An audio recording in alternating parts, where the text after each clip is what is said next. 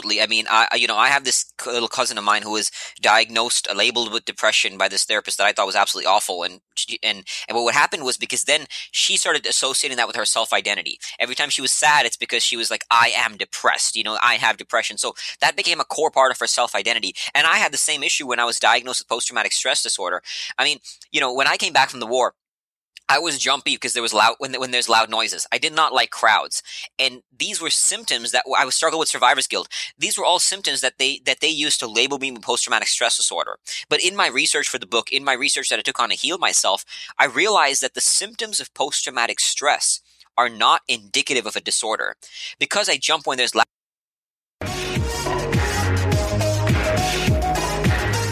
Welcome to the Scratch Your Own Itch podcast.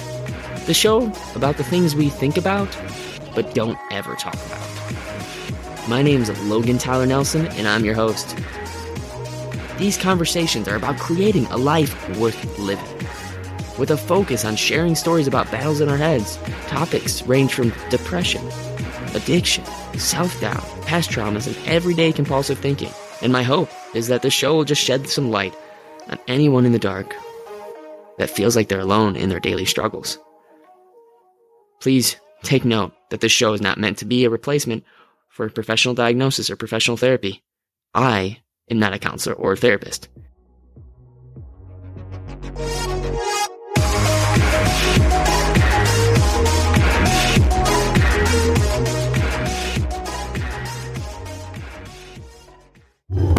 Hey guys, today I have here with me someone who has faced drug addiction, PTSD from fighting in the war in Iraq, and also even battled with alcoholism.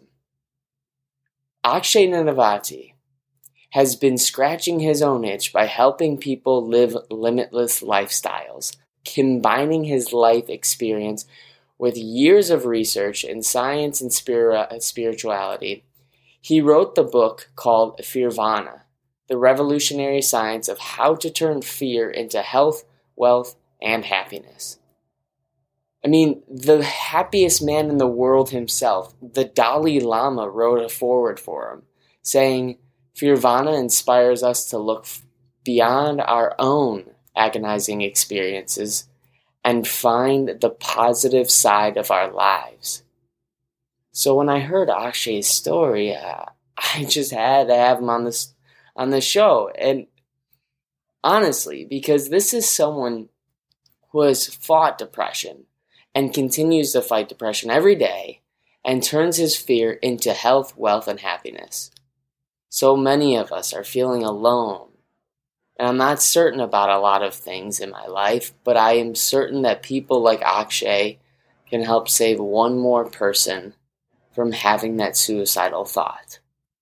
So I'm here with Akshay today, and I just have to say, Akshay Nanavati, thank you so much for being on Scratch Your Own Itch, dude. Thank you so much for having me. It's a real honor, and I'm grateful and humbled by that warm introduction. Oh, no, it's, well, you've earned it, my friend, seriously. So I like to try to start the show off with this question. I'm trying to make it a routine of asking this question. And so many people have these itches that just keep coming up, that no matter how many times they scratch it, it just keeps coming back. This itch becomes so hard to ignore that they decide to make a big change in their life. Mm-hmm. This itch is usually either depression, addiction, drug addiction, suicidal thoughts that keep coming into their life. And I think this is where the real story begins. Mm-hmm. What is your itch that keeps coming up for you? As you said in the intro, I battled. Initially, it was drug addiction when I was in high school. I got out of that world, but I lost 2 friends to that lifestyle, and I too was very, very heavily immersed in that.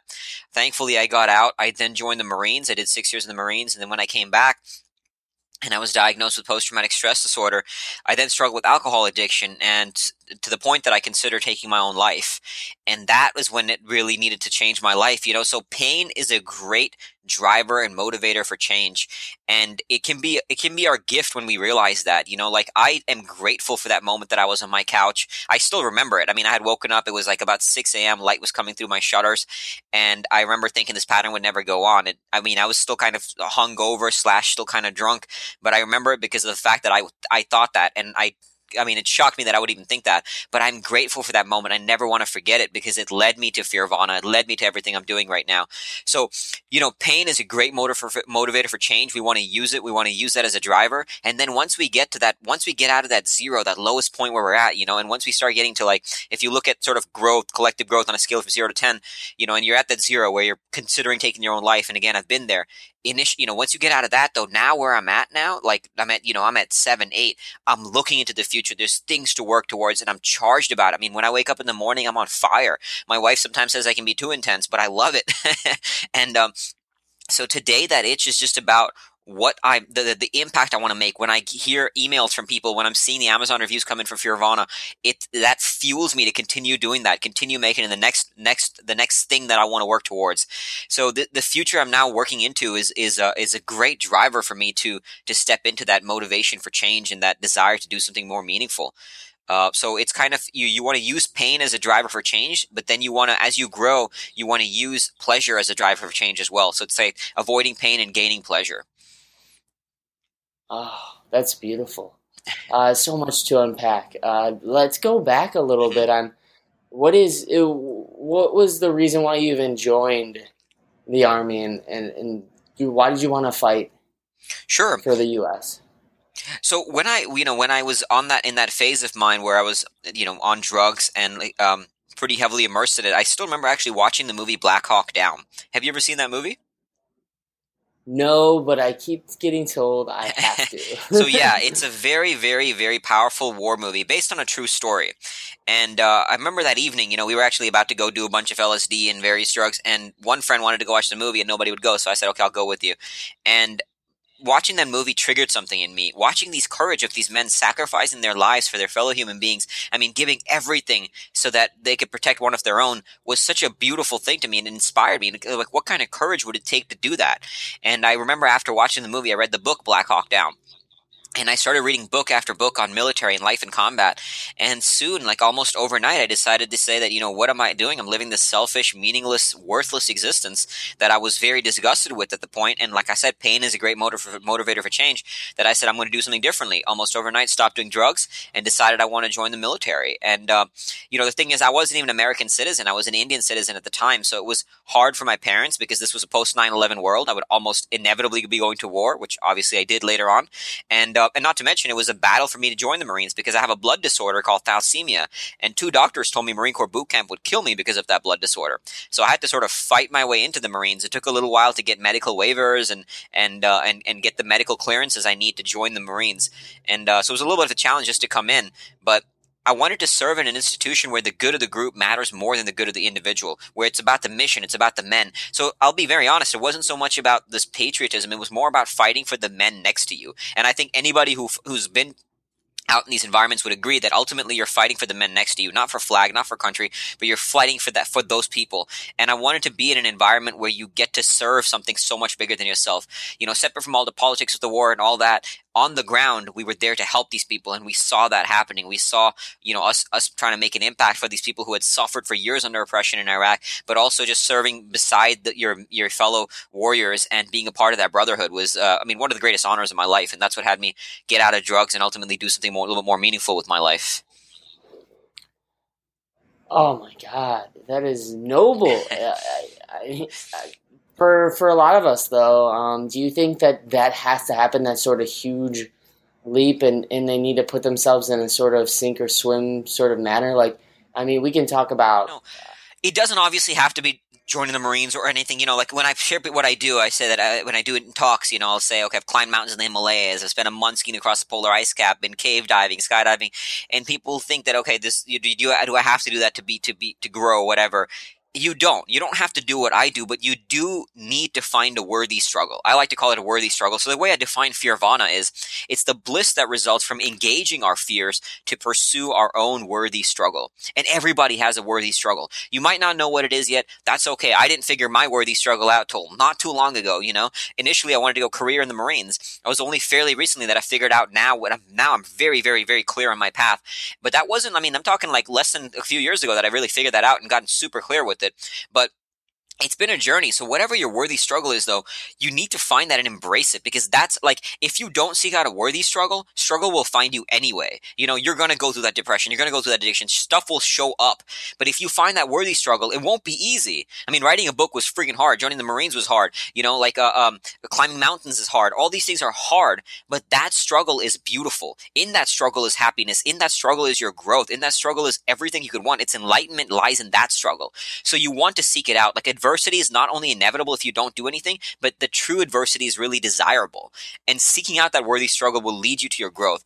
So absolutely, you need to, I mean, it doesn't have to be the intensity. You don't have to join the Marines, but find something. I mean, it could be starting a podcast, writing movies, playing chess, running marathons, something, whatever it may be, raising a child. You know, there's no one right worthy struggle. Whatever it is for you, find it, seek it, embrace it. And when you fall in love with that struggle, that'll keep you out of the darkness. I mean, that's why today I'm as the energy I have, the passion for life I have is a result of that, because I know my worthy struggle. And again, it's not easy, but I love the challenge. Whereas I think kind of like where your worthy struggle is the way I kind of define that itch that just keeps coming up Mm-hmm. for me. Just to be honest, depression just keeps coming Mm-hmm. up. Mm-hmm. And the thing though that I've been learning, which you bring up in your book, is that we don't have to define ourselves by our Absolutely. depression. And I want to kind of talk about Yeah. that. No, absolutely. I mean, I have this little cousin of mine who was diagnosed, labeled with depression by this therapist that I thought was absolutely awful. And what happened was, because then she started associating that with her self identity. Every time she was sad, it's because she was like, I am depressed. You know, I have depression. So that became a core part of her self identity. And I had the same issue when I was diagnosed with post traumatic stress disorder. I mean, you know, when I came back from the war, I was jumpy because there was loud when there's loud noises. I did not like crowds, and these were symptoms that I was struggling with survivor's guilt. These were all symptoms that they used to label me with post traumatic stress disorder. But in my research for the book, in my research that I took on to heal myself, I realized that the symptoms of post traumatic stress are not indicative of a disorder. Because I jump when there's loud noises, that's a very normal human response to 7 months in a war zone, where my brain learned to associate loud noises equals death. Inevitably, I became more vigilant. It doesn't mean I have a disorder. It's a normal human response to war. And it's the same thing with all these emotions, you know, like depression, anxiety, stress, fear, anything you experience. There's no bad or good emotions. Emotions are just emotions. It's up to us to decide what we do with them. So when we let go of that, that associating our self-identity with that, we can then let the emotion slowly slide out. So for example, you know, I struggle with survivor's guilt. I still go through low moments. I struggle with, of course, I feel fear all the time. I feel anxiety. Sometimes I feel nervous when I'm just sitting in my house alone. Now, for a little while, I used to say things like, what's wrong with you? Stop being a baby. What are you afraid of? Until I sort of kind of started to realize, you know, follow my own advice and and separate myself from my emotion and say, you know what, I'm feeling what I'm feeling, and it's okay to feel these things. Let me just be with it. And it's as simple as that. When you be with it, you don't judge it. You don't stop to, like, you know, make this emotion mean something good or bad, and you just be with it fully. It'll transcend, and then you can say, okay, what am I now going to do with this? There's a great quote from Viktor Frankl. I don't know if you've read Man's Search for Meaning. He's my favorite author because I hear Yeah, him brought yeah, up he in brought up a lot. podcast shows. I haven't honestly read the book, and I'm all about honesty on Definitely this. recommend checking it out. It's one of the most powerful books you learn. Like, that's why there's a reason he's brought up a lot. I mean, his story transformed my life as well. But so for anybody listening, he was a psychiatrist who survived the Holocaust in Auschwitz. So again, I can't even imagine what the suffering this man has went through. And he talks about in this book how he found meaning in his suffering. And he has a great quote that he says, between stimulus and response, there is a space. In that space lies our power to choose our response, and in our response lies our growth and our freedom. So the point in this quote is that between stimulus and response, so stimulus is not just an external stimulus, because neuroscience has shown we don't actually control what first shows up in our brain. So if I'm standing on the edge of a cliff and I feel fear, that's just my brain showing fear in response to this threat. And whatever emotional patterns that we all have right now, if X happens and I feel depressed, like that's a pattern that's formed in your brain that initially you don't have control over anymore.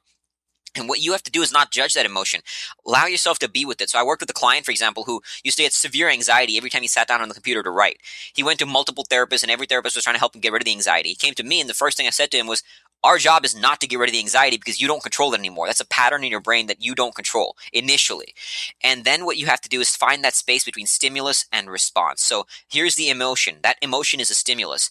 The response is, what do you do with it? And it's as simple as first labeling the emotion. So pausing, noticing, what is this emotion? Which is why I love that you asked me before we started, you asked me, what am I feeling right now, And when you label an emotion, neuroscience has shown it reduces activity in the emotional part of your brain and increases activity in the part of your brain related to focus and awareness. So it allows you to separate yourself from that emotion and then say, now what am I going to do with it? So you can ask yourself, what am I making this emotion mean? And the most important thing is to say, this is not me. This is an emotion I'm experiencing, but I am not my brain. I am not my thoughts. I am not my emotions. I am something more than that. And when you stop defining yourself by your brain patterns, by your thoughts, by your emotions, then you can start saying, what am I going to do with it? And that's why it's so valuable to not make depression mean a bad thing. I go through low moments myself, and I struggle with survivor's guilt. I mean, even my guilt, for example, that's just another quick example, just so it makes it tangible. I struggle with survivor's guilt, and everybody told me how I should let that guilt go and, stop feeling guilty, and nothing would change. The guilt was there. Now my guilt is my greatest ally. I have a picture of my friend up on my wall that I look at every single day when I wake up, and it says, this should have been you. Earn this life. Now my guilt reminds me that it's not on me to waste this existence I've been gifted with. And I have to honor his death. I have to honor the sacrifice so many people have made. And whatever life that I have, I cannot waste it by downing it, in pints of vodka for day after day. And it's a responsibility to live this life fully.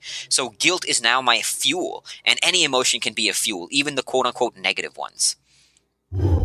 Hey guys, thank you so much by joining me today and scratching that depression itch, that OCD itch, that addiction itch, that ADHD itch, all those hard words to really say with the word itch. Seriously, this is really hard to say those words. And then on a side note, thank you guys so much again for supporting the show by just listening. If you guys have a chance, please, please, please take some time to check out the reviews and actually leave a review. All you have to do is simply go into your phone and go to your iTunes and click on that podcast that you want to leave a review and just simply leave a review. I know it's going to take you out of your routine because I know how it was for me. It's going to actually disengage me from the thing I'm trying to do and try to get done.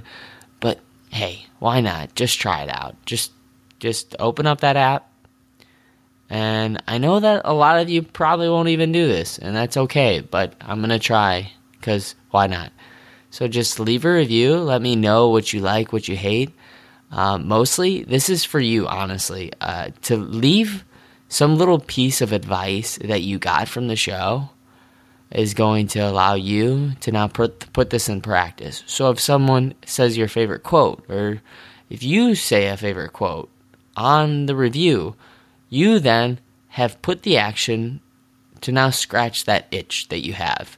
And that itch that's in your life that you know you want to scratch because it's bothersome, and if you don't deal with it now, it's just going to keep bothering you, and anxiety is going to build, and depression is going to then come into your life, and I don't want that. And that's my whole point, is I want to save 50 million people from suicidal thoughts. So I'm going to try to calm myself down by please asking you kindly to just help me.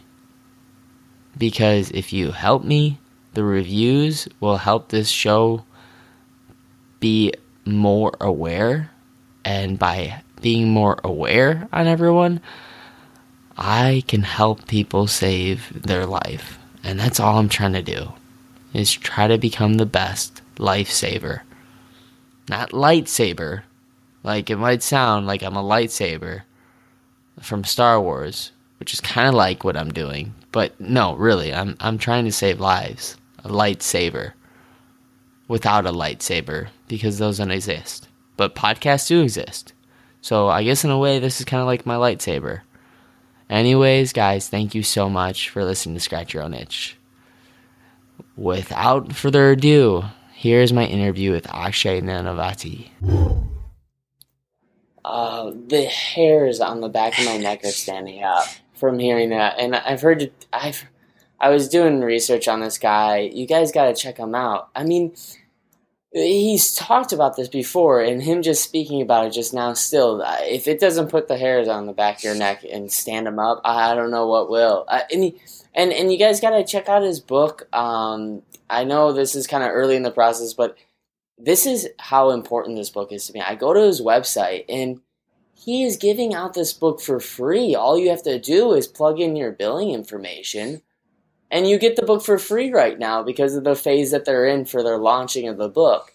This Akshay is a person of giving, and I wish that there was more people like you. But the reason why I really have you on the show is to obviously get your story, but also just to go more into how people can make the depression really, something that they can turn into wealth, health, and happiness, like you talk about in your book. And is there sort of a path that someone can go down to making their depression and anxiety and drug addiction and OCD actually scalable in a way, or actually turn into profit where they can live off of it? That sounds gross too for a lot of people to try to face. Yeah. No, not at all, because that's another thing. I struggle with money initially too, because I always felt guilty that I don't deserve to be happy. I don't deserve to be successful because of my survivor's guilt and the war stuff, So, but money's an access to service. Right now with the book, we're giving away all the proceeds of charity. Whatever money I make, if I make more money, I can do more with it. I can travel. I can help people on the ground. I can start a nonprofit. I can do meaningful things. So money can be an access point to service and growth. It doesn't have to be this negative thing, So, but your struggles are like the reason why you invited me on here, the reason why this Fearvana has grown is partly, is because of my story, because of my willingness to share my story, because of the suffering that I've been through. I just shared this thing on Instagram that for a long time I couldn't share this because whatever category I assigned myself in, whether it be a runner, an entrepreneur, or veteran, there was always someone better than me. There's entrepreneurs who are more successful. There's authors who have written, who have sold more books. There's runners who run faster than me. There's veterans who have done a lot more than me in the war. So all these categories, there's someone who is quote unquote better than me.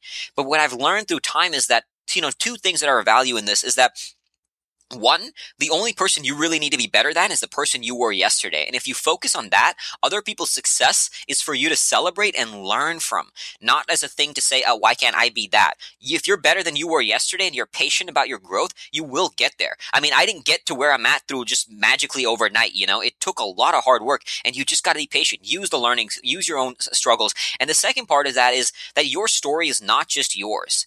It's a gift to other people. If I, like you said, if I can touch one life with this story, and let's say somebody hears this and stops and, decides not to commit suicide or overcomes their depression and changes their life. Now my story is an integral part of their own. And and I'm not saying this in sort of an egotistical way, because there's people whose stories I've heard have transformed my life. Like Jack Canfield is just one example, Viktor Frankl. So Viktor Frankl's story is not just his. If he didn't write that book, his story is now my story, And so my story can be that for somebody, and whoever's listening, your story can be that for somebody. Your struggle is the thing that makes you unique. I'm not the only person out there who is building an online business. I'm not the only person out there talking about fear. But what makes me me is my story, and what makes you you is your story.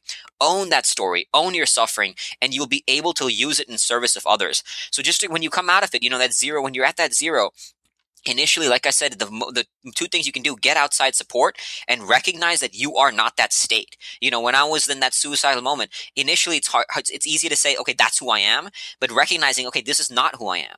My brain has been stuck in this pattern, but I'm not going to define myself by this. I'm not going to define myself by this disorder label that was assigned to me, by depression label, whatever label has been assigned to me. I'm not going to define myself by that. And when you say, I am not this thing, now you're creating the space to say, okay, then what am I? I truly believe life is not about finding yourself. Life is about creating yourself. And when you create that space, you can say, what am I going to create within myself? And then your suffering becomes this gift to channel into something meaningful. Oh my God, this is amazing. Can you give us an example though of that thing where you were visiting that dark time, you were drinking every Mhm, night, you were mhm. not being the person you want to be. What was the first step that you took to actually take action on changing yourself? For me, it was when I considered taking my own life. Like that was a huge, like, just hit and punch in the face kind of thing. And find one of those. Like there's, like, again, this is where you want to be present to your pain, not try to run away from it. Like, experience your pain fully, because the pain you experience fully will allow you to say, I'm going to make a shift. So for me, it was when I finally hit that moment. I used to drink. I've drank since college, and college student partying, whatever. You're kind of like, everybody's been drinking, so it's like, whatever. You don't really see it as a problem. I was still getting good grades. I mean, throughout my life, I've been a quote unquote functioning alcoholic. I still had a business going, but it still was like a barrier keeping me from this next level of growth in every way, like spiritually, physically, financially. I would still be like running. I could run a marathon during my drinking phase, but I wasn't very fast, and I still wasn't able to cross that next level. I still haven't attained the physique that I now have, because obviously if you're drinking to that level, you're going to have a lot more fat on you and that kind of thing. So it was always this barrier, and it started to become more present that it was a problem. It led to some more fights with my wife as a result of that, obviously, right, when you're doing that kind of drinking. So, for me, the trigger was when I finally thought about taking my own life. Like, that was a punch in the face to me. So the thing is, wherever you're at, start like becoming more present to your pain. Feel it, notice it, seek it, and I truly mean that. Like, seek out that pain. One other thing you can do, as you mentioned, you still struggle with depression issues, and so do I. The power in realizing all that is actually being proactive about engaging your emotions. So, as I said before, there's no bad or good emotions. There's only emotions, and it's up to us to decide what we do with them. So today, I'm very proactive in seeking my emotion, in choosing emotions. So I'll still watch scenes from war movies, knowing that they make me cry, knowing that they put me in this very, like, intense state, and I'll tear up and I'll cry, because I want to be proactive about experiencing the range of human emotions. The highs are only higher when you experience the lows. Because I know people who are very content in life, successful, but like, they won't experience the same highs that I will, but they also won't experience the same lows. And that's the gift in depression. That's the gift in these suicidal thoughts. When you experience intense lows, you are leaving yourself room to experience intense highs. And many runners that I follow, many adventurers, they've been like former addicts or had suicidal thoughts, and they've come out of that. And now you see them, like, the highs they experience, the life that they have within them is a beautiful thing. So throughout your journey, really be proactive about engaging every emotion. Like, for you, for example, if there's times, seek out the moment to be sad. That's okay. Like, sadness is a useful emotion. I like watching sad movies and crying sometimes, because it's a good thing to feel that. It makes me realize, okay, if I watch something intense, like I watch a genocide documentary and I feel sad, that sadness it's equating to love. It's equating to compassion, saying that now I want to use this to do something. So I have moments where I want to be angry. So music is a great trigger. Music and movies are great triggers for me to experience whatever emotion is. If I want to be a high, I'll experience, I'll put something on, or I'll listen to some music that'll make me an intense state of happiness and joy. But sometimes I just want to be sad. I want to feel the intensity. I'll watch war movie scenes, Other times when I have guilt is a constant emotion for me. So whatever emotions you're feeling, whatever emotions that come up organically without your conscious awareness, stop letting those subconscious forces dictate your life, and be conscious about creating them, about proactively engaging them, because then you can say, I'm not going to let this emotion shape me. I'm going to shape it, and I'm going to decide what I want to do. Again, life is about creating yourself. So by consciously engaging your emotions, you can create who you want to be, because your emotions and your state will shape your actions, which will shape your destiny. It's so true. But there's a couple of things I want to Sure. talk about. Because of my experience with Hmm. depression, I got really scared. Not even scared. It's hard to even explain, because I got numb. Hmm. I didn't feel Hmm. anything, and that was when it was like, because the emotions.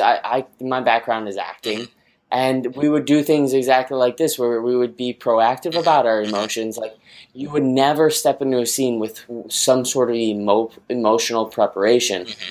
And my acting teachers would be like, Logan, you've got to articulate more. You got to learn how to not mumble right now. Obviously. So all these fears and anxieties have built up because of that. But also, the idea of like just watching a war movie like you did yourself, and watching those things that bring you to tears, But my main question is now, how does someone, when they feel nothing, when they are in that place of just Yeah. numbness, where they don't even know where to go, like, do you just recommend listening to someone to just, I guess I'm trying to ask you, do you recommend someone listening to music, reaching out? What is that one thing that they would Yeah, actually I do? understand. So I get it. Like I've been in that state where I didn't feel like I was kind of numb to, and I mean, even with like love for my wife, I wouldn't be able to feel that love intense because I was numb to everything. And that's why I say it's valuable to experience emotions intensely, because by doing this, I've become more present to all my emotions. Like, I used to I used to avoid war movies because I knew it put me in such a bad state, like in a negative state or like into a sad state. But now, by engaging all the range of human emotions, I'm able to experience every one more intensely. So I get that feeling when you're numb. And initially, I don't think there's one right path. There's a few things that can work. One, yes, reach out to support. Having support from people you love is invaluable. Being proactive about engaging emotions. Music is an incredibly powerful trigger to do that. So, find songs that might have an emotional impact for you. Like, I, for example, will listen to the theme for Black Hawk Down or the theme from the movie Hacksaw Ridge. Even if that music theme comes on, it puts me into a different state because it triggers that movie scenes, which triggers all these war things. So for me, war is obviously an intensely emotional experience. So it will hit me on a deeper level than, let's say, somebody who might not be a veteran or who hasn't been to war. That's just part of, because of my experience. So you can find songs that might have had an emotional trigger and experience for you that lead to some intense feeling. That's definitely one way. Another way that's really, really beautiful is when you actually is exercise. Like, I cannot stress this enough, because when you punish your body, it strengthens your spirit. Like, when I go out there and do a 25, 30-mile run and you experience these intense lows because you're suffering, like like you are intensely suffering. I just ran, last week was my 33rd birthday, so I ran 33 miles to celebrate. And I suffered during that run. I was absolutely, intense suffering but when you experience that intense suffering, you will experience the opposite as well. Like, the value in doing long runs and with exercise, you don't have to do, again, long runs. It can be anything. Go swimming, go to the gym, whatever. But not only, there's plenty of studies to show that exercise is like invaluable in terms of increasing dopamine, the joy hormone in your brain, improving endorphins, that quote unquote runner's high or exercise high, but it also improves the synaptic connections in your brain. It's like, there's a neuroscientist who calls it quote unquote miracle grow for the brain. So exercise is one of the best things you can do for your brain, for your mind, for your spirit, everything, because it teaches you how, and it also, the value also is that in exercise, it brings control of your world. Whenever you're feeling in these low states, you feel like this world is out of your control. Like, everything, these crazy things are happening to you, bad things the life is awful. But when you exercise, it brings control to your world. Like, when I'm running, my whole world is getting to that next mile or getting to that next half mile. Now it doesn't eliminate the other problems you're feeling, for sure, or you're going through, but it does give you a different and a better way to handle those problems. Like, suffering through exercise has been my absolute salvation. From coming out of drug addiction, joining the Marines when I pushed myself, to coming out of alcoholism, to where I'm at now. Like, exercise is a huge part of who I am. It's a huge part of my staying in a present state. If I don't exercise for 3 days in a row, I will feel different. I will see that I'm down, and that's rare. Like, I don't think I've gotten 3 days in a row in a long time. But if it's, for whatever reason, it happens, I'm traveling something, it's like I'll notice it, and I'm like, okay, you got to find a way to do something, even if it's like a 10-minute intense routine in your hotel room. So definitely finding a way to suffer, because it will lead you to such intense pain, but it'll also lead you, like, during one long run, I experienced the entire spectrum of a human life, and that's the beauty in it. And like, in that 6.5 hour 33-mile run I experienced, like, I would say what could be a human life of emotions. Like, I experienced pure bliss, I experienced pure suffering, I experienced moments where there is no time, you're just fully present. I experienced moments where I'm lost in thought, thinking about everything, about the meaning of life, about my goals, about not my goals, about my wife, everything. And you get to experience in this one stretch, which is why I personally love ultra running, is it becomes a microcosm for the human experience. So you don't have to be running for you, but whatever it is, find an exercise routine. These are just a few things from, again, just to summarize: getting support, proactive about engaging your emotions, learning to separate that space between stimulus and response so you can consciously choose your response, finding an exercise routine. These are a few things that will help you find your, engage your suffering. And I think more valuable than any other is find that worthy struggle, because that worthy struggle will give you the means to come alive. Yeah, the worthy struggle is gold. I really do think that. Yeah, and I agree so much too with the exercise. I myself, well, no, it's kind of another problem. It's that sort of that addiction trait Yeah, that we all have. Is I get it. we find so now, like, exercise has become my new addiction. I just got my new results for I was able in the last 2.5 weeks from just eating one meal a day, which has been awesome, kind of cool, like the transition of going through the hunger pains. But I was able to drop body fat and actually gain muscle size and That's strength awesome. at the same Congrats, time. man. Good for you. Thank you, and thank you, and but it comes with a trade off, and I like how you talk about too. There's just not one certain way for everyone, and you got to find kind of that one itch that comes up, and you got to scratch that and go down that road, and not go like, okay, just because Logan's doing it or just because Akshay's doing it, I'm going to do it. But the reason why you're listening to this podcast is probably because you are in a place of just such darkness, such suicidal thought, and you keep going back to your habits. What is that one thing, do you think, that actually takes someone out of their negative habit and puts them into the right habit? Maybe a structure of your day, what your first 90 minutes looks like of your I think, day. as you start to get out of that, like, state of zero where you're on the thing and you're slowly coming out of it by doing some of the things I'm talking about, then the goal is to start, like exactly what you said, is to start creating structures.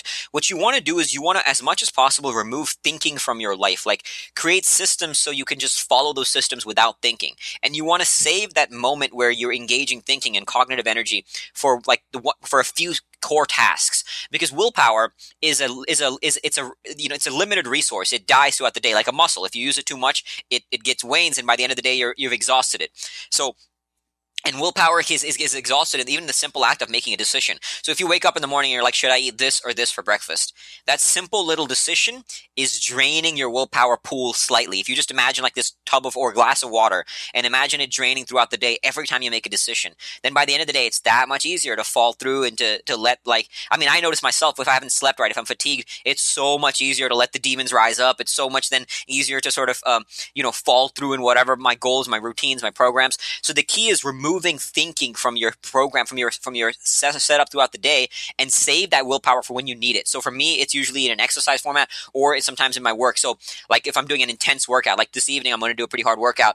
I know that's going to require I know it's going to take some suffering. I know it's going to push me, and I know it's going to take willpower. So, but I'm saved that pool because the rest of my day is so structured. So for example, what I do is I have a morning routine. And I have it written down. There's an app that I use. You don't have to use the same one, but an app that I use called Todoist. Now, I open up my phone and it says morning ritual. So let's say I woke up and I can't remember what it is. I don't want to have to waste even 1 ounce of thinking to think about what that morning ritual is. I just follow this system. So my morning ritual says prayer, meditate, chant, play wake-up music, 25 push-ups, brush teeth, review goals, and detail plan for the day. So I just follow that system. Then I also have a night ritual. So then I open up my list called night ritual, and it says bedtime drink, clearing, log and review the day, journal, plan the next day, meditate. Then I have a thing called empower the subconscious, where I either watch or I read something to like put into my mind something that would ideally implant into my subconscious and would affect even my dream states. And then finally prayer. So I'm following systems. And then throughout the day, the night before, as I said on my night ritual, I've planned out what I'm going to do the next day. So usually it's a list of top 5 things, and then my day is broken into structured formats of 1-hour shifts. I tend to work in 1-hour shifts, take a 10-minute break, another 1-hour shift, and then usually it's a longer break, maybe to get some food or something like that.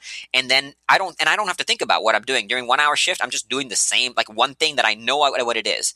And then I follow that. And so, when I'm engaging my willpower, it's either during this work shift or it's in an exercise routine for the day. But other than that, my day is structured, so I don't have to waste time or energy thinking about it. And that discipline is freedom. It sounds like, it might be too structured, but I promise you, discipline is freedom, and you'll find freedom in that. So as you get out of that zero state and you're finding your worthy struggle, engaging it, create systems so you don't have to waste energy thinking about it, and you can save your energy for the time you need it. I love that. Oh, that's awesome. I used to kind of fight systems and structure, and I still do a little bit. I try to leave some freedom open, and you have to, because in a way, if you, I think, have too much structure, if you have ADD at all, it'll only fuel your ADD, because it'll make you obsessed. Where if anything comes in, Yeah.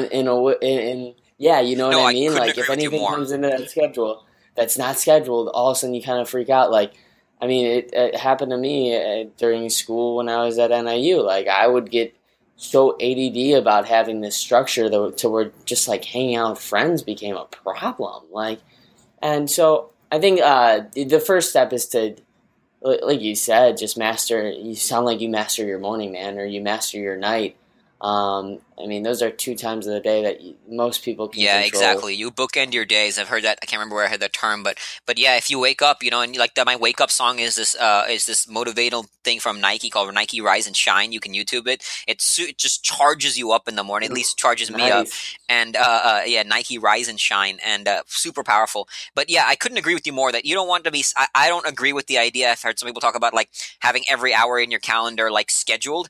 I think you need a balance of flow and structure, and where that balance lies is different for everybody. I mean, I used to be after the Marines. I used to have like no structure. I think I became so like anti-structure after living with too much structure in the Marines that I kind of went the other end, the other extreme. That I was just like no structure at all. So what I do now is a result of a lot of trial and error to figure out what works for me. And so I have structure, and I create room for flow. So not every hour is mapped out in my calendar. Sometimes I like to like I don't have a this is again through experimentation.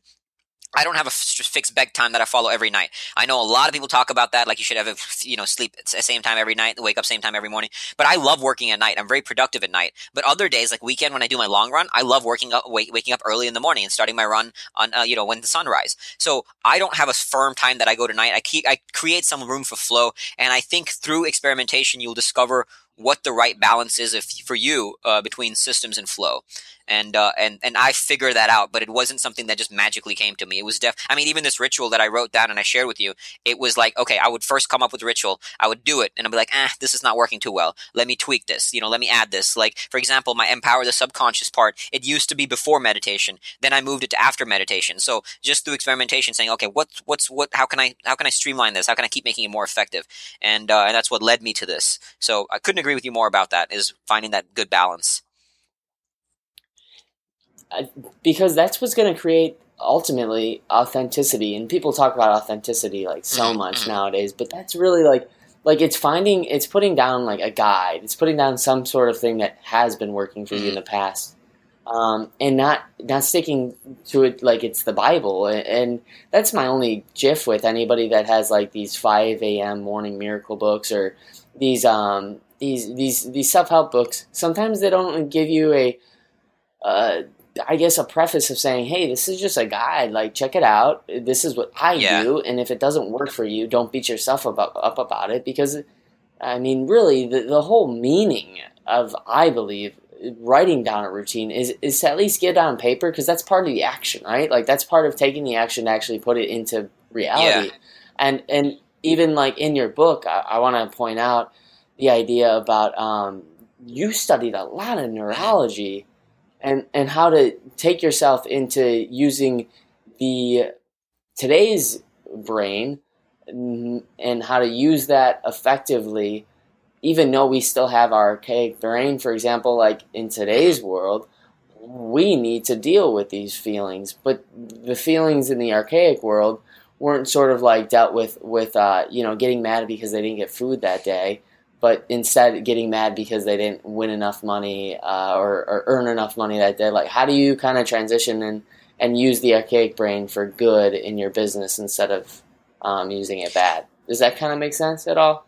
Yeah, yeah, no, for sure. To the point, like you make, yeah, that we still have a brain that's designed for this archaic world where threats were much greater, and so as a result, we used to get terrified of things like life-threatening things, but now we get terrified of, as I mentioned, this client getting anxiety in a computer. You're sitting in it, staring at a computer, right? So things that are not life-threatening still get perceived by this ancient brain of ours that perceives it as a threat to our existence, and we feel fear, anxiety, stress.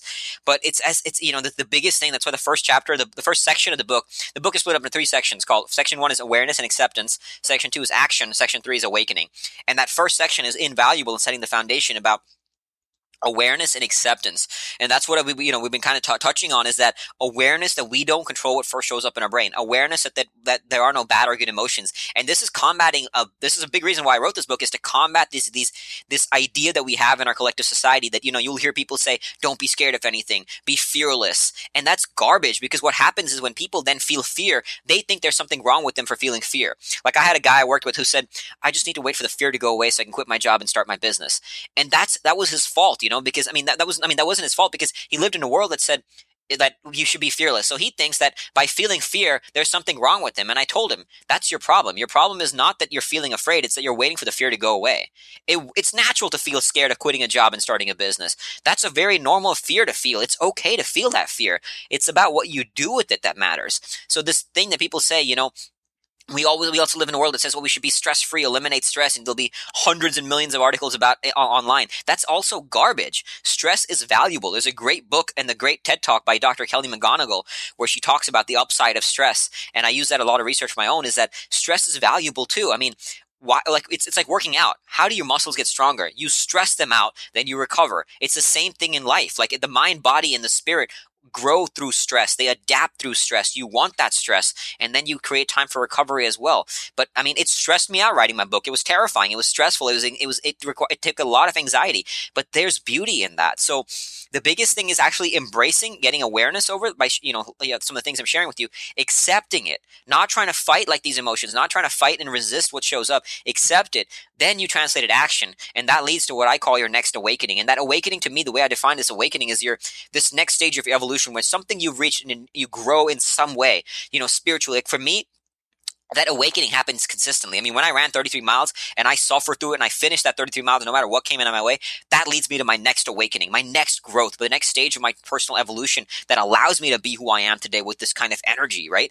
And then I constantly seek that out. I mean, my workout today will probably push me to the limits. And when you rise above that limits, when you can go through a moment where part of you wants to quit what you're doing and the other part wants to fight back, and you don't quit and you fight back, that'll tap into you to reach your next awakening. So, but the first step is, again, that awareness and that acceptance and realizing that my brain works this way. I don't control much of what shows up in my brain, but what I do control is one part of it, and that's my conscious response to that space between stimulus and response. And that space is your destiny. Oh my God, so true. I love how you talk about just the idea of someone trying so hard to write a book, and they pair up this fear response with writing a book instead of it being this amazing thing that can actually happen. I think you talk a little bit about in your book about the whole being able to actually welcome the negative visualization instead of welcoming the positive visualization, which so many other self-help books talk about. Is like, no, think of the great that can come out of this huge leap that you're taking, or think of the greatness that can come out of this book. What do you do instead? So yeah, we hear a lot of this law of attraction stuff, like visualize yourself in that dream house, the dream car, all that good stuff. And I think there's a space for that. Like I have a vision board with where the things I want to attain, because then you prime your brain to say this is what I'm working towards. But it's far more valuable to visualize the obstacle standing in your way from getting those things versus just visualizing those things magically happening. Because I promise you, none of that stuff's going to magically happen. You want to get something, you're going to have to work hard for it. You're going to have to suffer for it. You're going to have to grind for it. But there's beauty in that. Again, there's beauty in that struggle. But when you visualize yourself overcoming that obstacle, it better prepares you for it. So before I go for a long run, I'll visualize myself hitting a low point, because I know that low point's coming. And so instead of trying to run away from it, I visualize myself engaging it. I visualize myself feeling it and rising above it. So when it hits me, I'm now mentally prepared for it. Like a great example is Michael Phelps. He didn't used to visualize himself on the podium. He visualized himself swimming, what he called the quote unquote perfect stroke. So when his goggles got flooded in the 2008 Olympics, it didn't stop him for not even like 1 millisecond. He kept swimming because in his mind he was prepared for anything. He kept swimming, and he broke the world record after his goggles got flooded. Goggles got flooded. So whatever obstacles are standing in your way to get that desired result, visualize those obstacles, embrace those obstacles, engage them mentally and spiritually, so that when you have to physically face them, you're better prepared and ready for them. And always remember that no one is Absolutely. Perfect. I mean, seriously, when you stumble up and you have this huge thing about trying this new, for example, writing a book is not an easy task, as I can probably attest to. Like, you're gonna have some bad reviews. You're gonna have some people that don't like the stuff that you work so hard on, but it's your baby, and you think that all this hard work is just gonna amount to perfect success, but to realize that it's actually, again, it's all about facing the fear. The more fear that you have, I love the name of the book, Fearvana. Like, the more fear that you have in your life, I'm not saying like go purposely go do that, that thing that scares you, but in a way I'm kind of telling you to go do that thing that scares you the most, because that will be the story that you're going to want to tell forever, and you're going to want to keep telling yourself and your friends around you, because no one brags about, oh, I went out and got a banana split Right? today and I ate it with friends. Like, no one brags about that, but I mean, to be able to go down those deep paths, and actually visit them as much as possible in a safe manner. I'm not at all recommending anybody go down that path of purposely trying to hurt Yeah, themselves. it, Yeah, no, it's not. I mean, exactly what you're talk saying. about It's that. not just about suffering for the sake of suffering. Like, I mean, I still have scars on my arm from when I was in my drug days, and I used to like cut my arm, and I have a burn scar on my arm, and like, so it's not just about pain for the sake of pain. Like, there's no virtue in that pain. Arnold Schwarzenegger put it best. He said that I don't like to stick needles in my arm, but I do like the pain that is necessary to be a champion. So he loved suffering in the gym because that was what being a champion meant for him. So find that pain that's of virtue to you, but it's not just about suffering for the sake of it. And like, I mean, like, even like writing a book, I wrote a book on fear, and people think, okay, that means I've mastered fear and I don't feel fear. Not at all. Like, writing the book on fear was a terrifying experience, because exactly what you're saying. I was nervous. Is this going to be any good? People is this going to be garbage? Are people going to like it? Is inevitably I'm going to get that 1-star review on Amazon? But that fear like I always say this, and I think, fear propels you to prepare. Because I was afraid, I studied from authors like Tim Ferriss, from Jack Canfield, about how to write a better book. And I must have trashed about 100,000 words worth of work. I mean, that's months and months and months of work that I trash. But as a result, now I have a book that I can truly, from the bottom of my heart, say I'm proud of. And the feedback I've been getting from it would echo that. Like, now but it's because I felt afraid. If I didn't feel afraid, I wouldn't have cared. I can put out garbage, because who cares?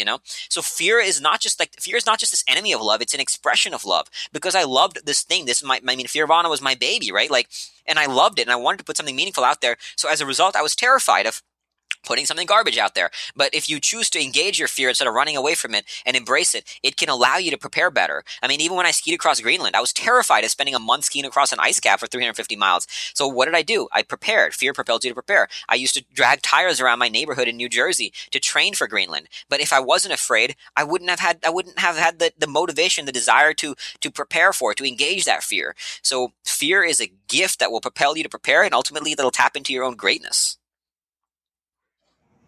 This is great. Oh God, this is great. I got to talk a little bit about your studies on Carol Dweck. You said you did a little bit of research on her when you were writing your book, right? The fixed mindset versus the growth mindset. Is there a tangible idea that maybe some sort of story that you can equate to that idea of how to teach us how to have a fixed mindset versus or actually teach us how to have a growth mindset, because that's what we want, versus a Yeah. fixed mindset? Do you have any So examples? just to briefly summarize what they are. So this fixed mindset is one that believes that talent is ingrained. We live in a culture that really perpetuates that. You will hear things like, oh, Tiger Woods was born for golf, or, Federer is a natural, or Mozart was a child genius, and all this kind of stuff, right? So the fixed mindset is that talent is ingrained. And what happens when you have the fixed mindset is challenge becomes like a failure, becomes a core of your self-identity. Because if my talent is ingrained, then a failure means I don't have the talent to do it. The growth mindset is one that approaches challenge as an opportunity to grow. It believes that no matter where you are, you can grow through effort. Now, obviously, genetics plays a role. There's predispositions, but it doesn't matter. Ultimately, if you come from this growth mindset, you believe that you can grow, you can shape, you can transform through effort. So one quick study that Dr. Carol Dweck did, amazing, that kind of summarizes and makes it a little more tangible. She did the study with kids where she had a bunch of these kids take a very, very easy math test. They all did really well. And then she praised half the group for effort. Like, hey, you guys put in a lot of effort. Great job. And the other half of the group was praised for intelligence. Like, hey, you're really smart. And then what happened was that they took another harder test. And the group that was praised for in their intelligence and for their quote unquote talent, they gave up so much faster than the group that was praised for effort. Because what happens is when a challenge and an obstacle comes in the way, and if you have this fixed mindset, now you're saying, oh, it's because I'm not smart. It becomes a core of your self-identity that failure defines you. But failure is not who you are. Like the point of failure is not to give you a sense of your self-identity, it's to teach you something. Whereas if you come from that growth mindset, that failure became, you know what? This is an opportunity to grow. If I exercise more effort, I can push through this. So it's as simple as surrounding yourself by those references that, I truly believe that if somebody can do something, I can do something. And that mentality will shape you. I'm like, oh, look, I'm 5'11". I'm probably not going to be like an NBA superstar tomorrow. So, but the point is that I don't care about that. Like I want to be an ultra runner. Now I have flat feet. I have thalassemia. I have mild scoliosis in my back. Now, a fixed mindset would say that means I'm done. Like I can't do all these things. And I used to come from that. I remember like making this all an excuse for why I won't be able to do it. Today, I approach it from the growth mindset that says these are great opportunities for me to rise above those obstacles and make my accomplishments even better, even more worthy because I've overcome these extra obstacles. So it's really as simple as noticing it. First step, again, awareness when you start learning this concept, and then noticing where it shows up. Where are you coming from this fixed mindset program, and or like noticing in your life throughout the day, and then start celebrating your effort, start practicing effort, start engaging that effort and then when you start seeing results, you'll start to believe that, okay, effort leads to things. I mean, everything that I've achieved today did not just happen to me. I worked hard for it. So you want to actually own your failures and own your successes, like take 100% responsibility for everything around you. I love Gary Vaynerchuk, who's an entrepreneur I really admire. He says everything is your fault. And if you come from that mentality, it's a beautiful thing. So like, I could blame my alcohol and saying it was the war's fault. It was this, losing a friend, the guilt, but it was nobody's fault but my own that I did that. Nobody's fault but my own.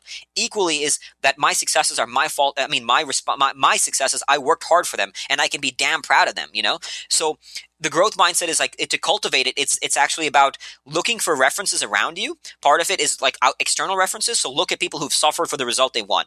Use that as a reference to implant in your own belief. Like, the problem with social media sometimes is we only see a person's end result. So we think they're magically got there. If you want to see a tiger, if you like, let's say you like a sport, don't just look at that person on TV like like a Tiger Woods play golf or whoever now the superstar in golf is or whatever, the football, whatever the sport is. Don't just look at like how they're awesome on their sport. Go read about how they suffered to get there.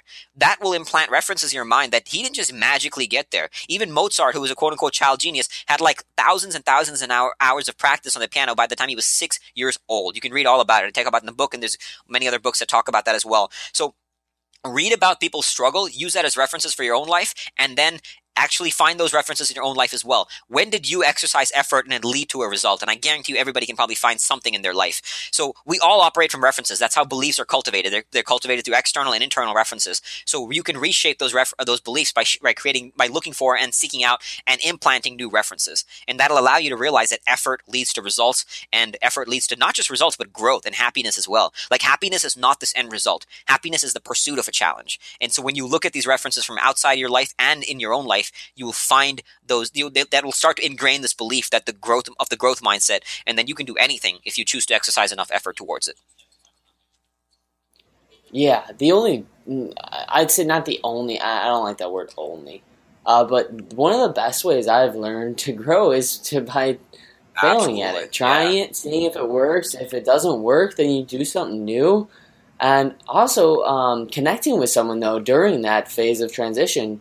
The reason why I'm making this show or even scratching my own itch is because I want people to scratch their own itches too. Like to actually go and reach out to a guest that's been on the show like Akshay, an incredible resource, and not to just make them like this hero that you see on TV or the movies, and then that was good for some motivation, but to actually like reach out and say thank you to them. Or reach out and write like a little bit just about what impacted you from listening to this interview or impacted you from listening to an audiobook of theirs or reading their book. Any little bit of information or wisdom that you gained just by like rehashing it and putting it on paper is a beautiful habit and a little hack that I think that everyone can do that only takes like 5 minutes a day.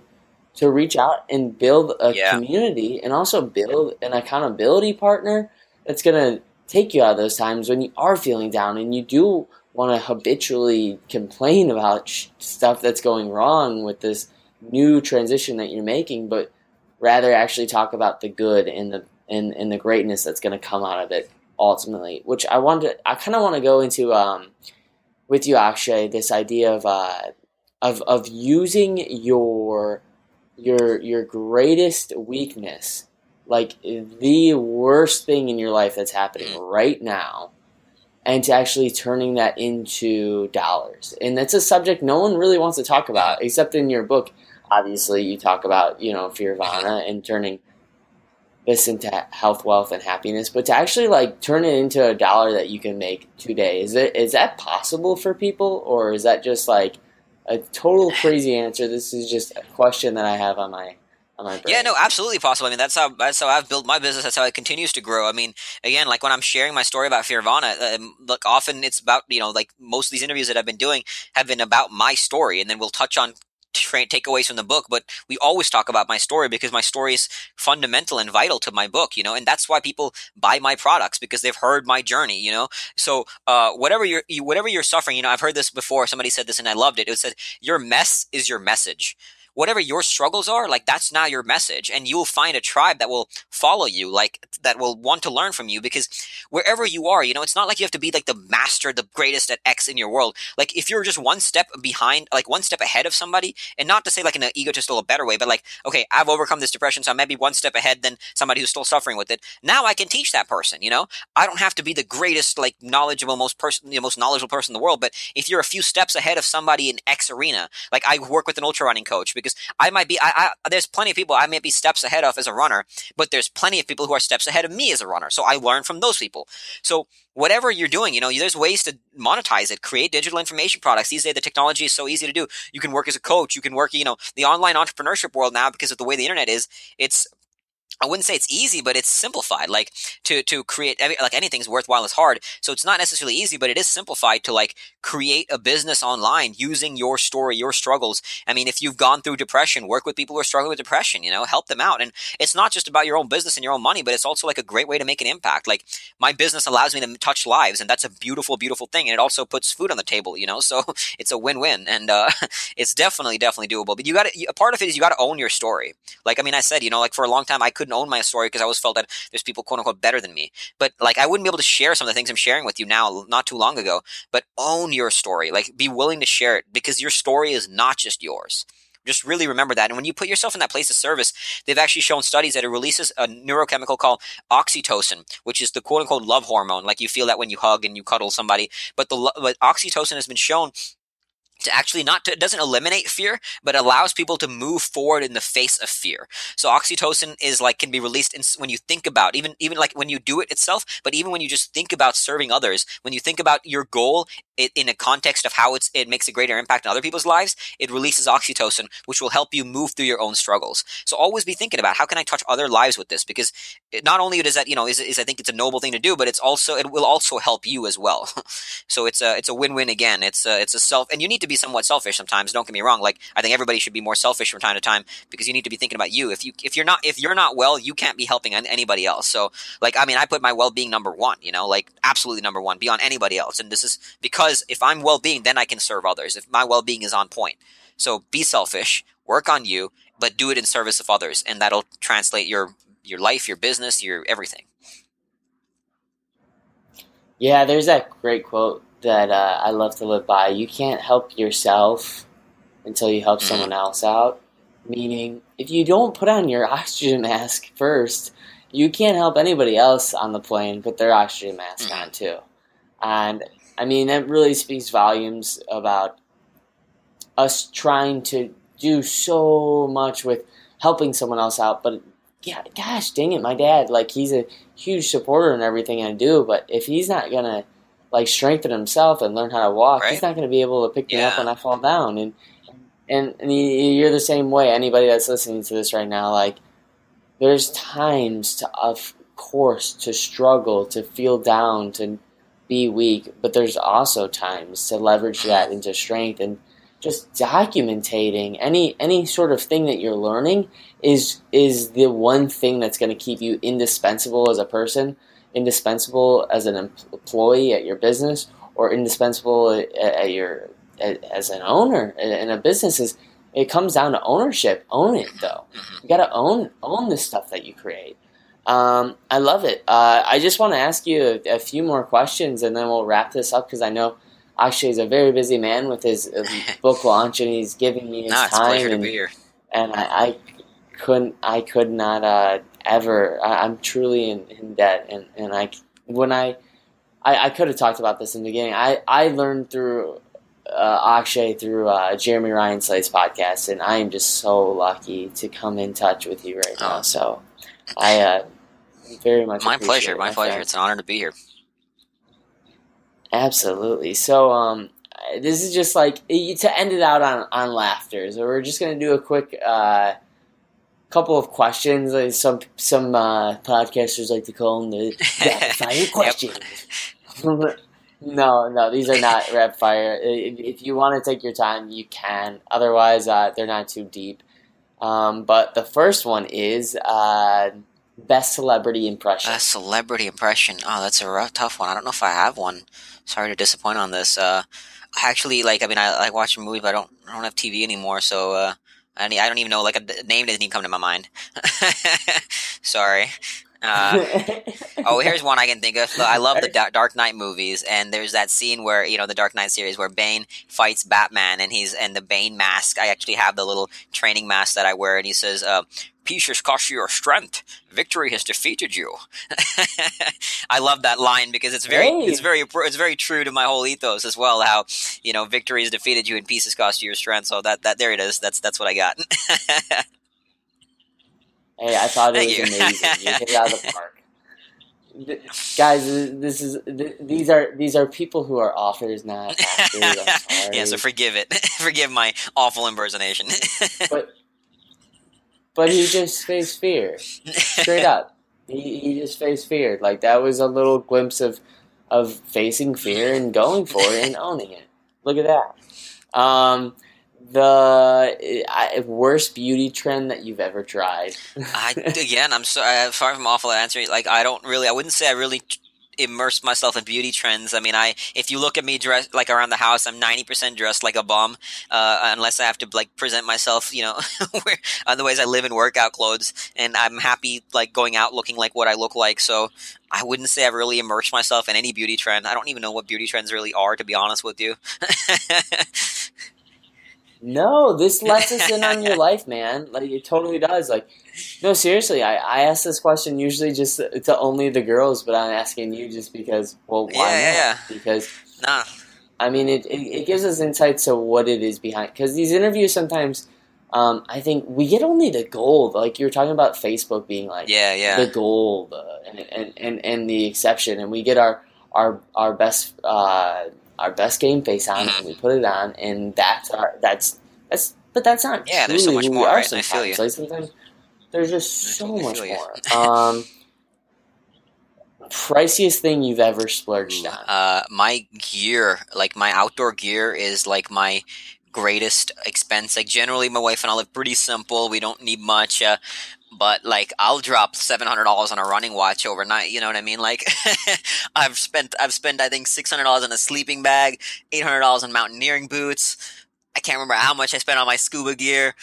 My outdoor, like other than like sort of living expenses, like dropping 24 on a car and stuff like that, whatever. But my gear for my various pursuits is my most expensive things, and a lot of the times your life depends on it. So I don't really compromise when it comes to like a scuba gear or things like that. So I'm willing to drop a good chunk of change. And I mean, I have 3 different closets in my house that's filled with various gear. Right now, I can see my mountaineering gear. Downstairs is my scuba gear. Then I have my cross country skis in my outside closet. So so my outdoor gear is my most extravagant expenses.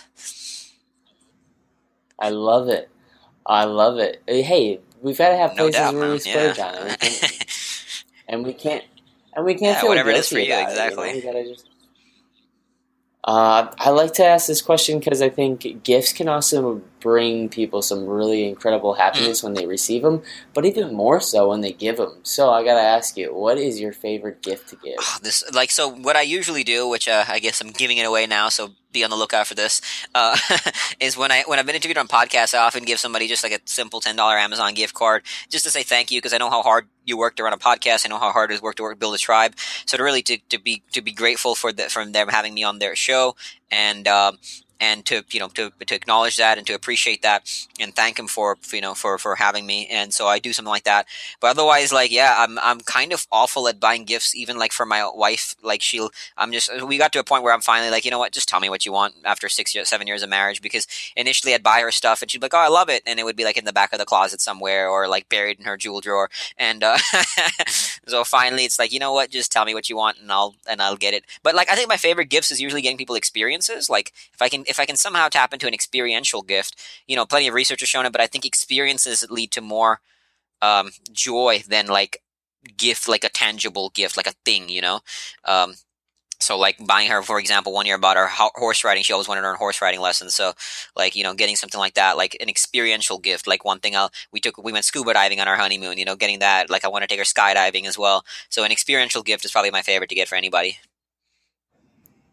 I love that. That's so cool. That's such a good way. First of all, I gotta say thank you so much for the awesome gift. It'll still be surprised. I promise. Yeah, be surprised. Yeah, be surprised. No, I will. I promise. But the one thing that I gotta talk about is just the experience thing, man. Like when you give people experience versus just this material thing, they probably won't use it. But when you give someone experience, this is why I recommend anybody that's like, I'm not sure if I want to go on this like trip, like go on that trip. Like you'll never ever be able to ever have like those memories that you make will never equate to anything. Yeah, those stories will shape your life, man. Like when you talk about it, those are the stories. Like you said earlier, you don't talk about that moment you did something like sitting on a couch or whatever. You talk about those moments that like have pushed you, that have challenged you, that have like really, experiences. Those are the stories that you'll tell with your friends, your family. Those stories define you. I mean, these are the stories I keep telling when we meet new people and I hear their adventures and we share adventures. That's the most beautiful thing. It is. We could go on for days for that, but we'll have you on again, maybe Akshay, when I get better at this whole interview thing. One day we'll have you back on, and we'll share more adventures. What's your favorite spirit animal? I do. Or do you have I consider my spirit animal to be a wolf. Yes. And eventually, I'll probably be getting a tattoo of a wolf on my arm in the near future. Hey, my friend, that's permanent. I have 2 already, so... Okay. Well, hey, it goes for your personality. You're certainly someone that is noble, that is honest, that is good with their tribe, and they fight for their tribe. They don't just like let them, kind of like let off. I mean, the research I did, I just want to say, like, there's so many things that I wish we got into, but that's okay. We'll get into it another time. And if you guys want more of this amazing man's story, please connect with him. Where can everyone find Akshay Nanavati? I'm going to get this one day because your last name is important to me. Where can everyone find Akshay Nanavati? Great, that's perfect. Now you said my name perfectly. You can find me at fearvana.com, so that's FEARVANA. You can, the book's available there too, and I'm definitely one of those authors I intend to be one of those authors that will be, accessible to the audience. I respond to all my own emails. Feel free to reach out to me. You can find my contact info there as well. And any questions, anything you're struggling with, I'm genuinely here to serve, and it'd be an honor to do so. So feel free to reach out to me. Dude, this was amazing. Guys, please connect with him. He is doing this because he doesn't want to just become the next billionaire in the world. He's doing this because, well, he wants you to be the best you can be and also make you feel less alone. Because when we feel less alone, that's really when it all counts. So, thank you again so much for being on Scratch Your Own Itch. I will talk to you soon, hopefully. Yeah, thank you for having me. It was a real pleasure. I really enjoyed our conversation, my friend. Absolutely, and I love those awkward endings with every single podcast. No one can get them down just right. I have to acknowledge that. Embrace it. There you go. Exactly.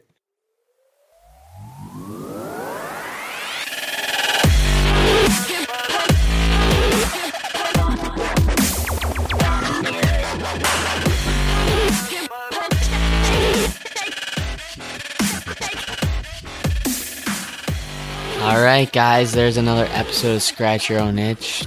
Akshay had some real gold to deliver on today's episode. Not just awesome advice, but awesome stories, awesome scientific experiments. And guys, I just want to let you know, like, I am so happy and so touched for everybody that comes in and day out and actually supports the show by listening to it. Thank you so much. It means a lot. I want to teach you guys something real quick, though, because I know it'll help you guys to start taking action and start getting yourself out of that depressed state. If you could, please just take the time in the reviews and just simply go on your phone. You can go on iTunes or your Android, and when you log in, it gives you an option to look at all the reviews, and you can also leave a review yourself. Please just simply do this one thing. When you listen to an interview, write out one thing that you took from it. Just one thing. Because when you do that, I promise you it'll change your life. Why do you want to do this? Because it helped me.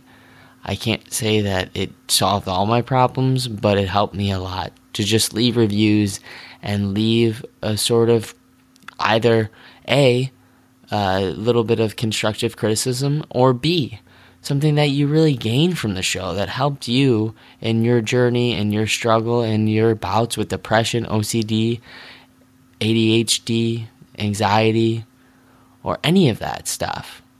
Please let me know what I'm doing right, what I'm doing wrong. I like it all. Honestly, it would be nice to see a 5-star review, but if it's not, I take it full-heartedly. I respond to it, and I will be responsible for it.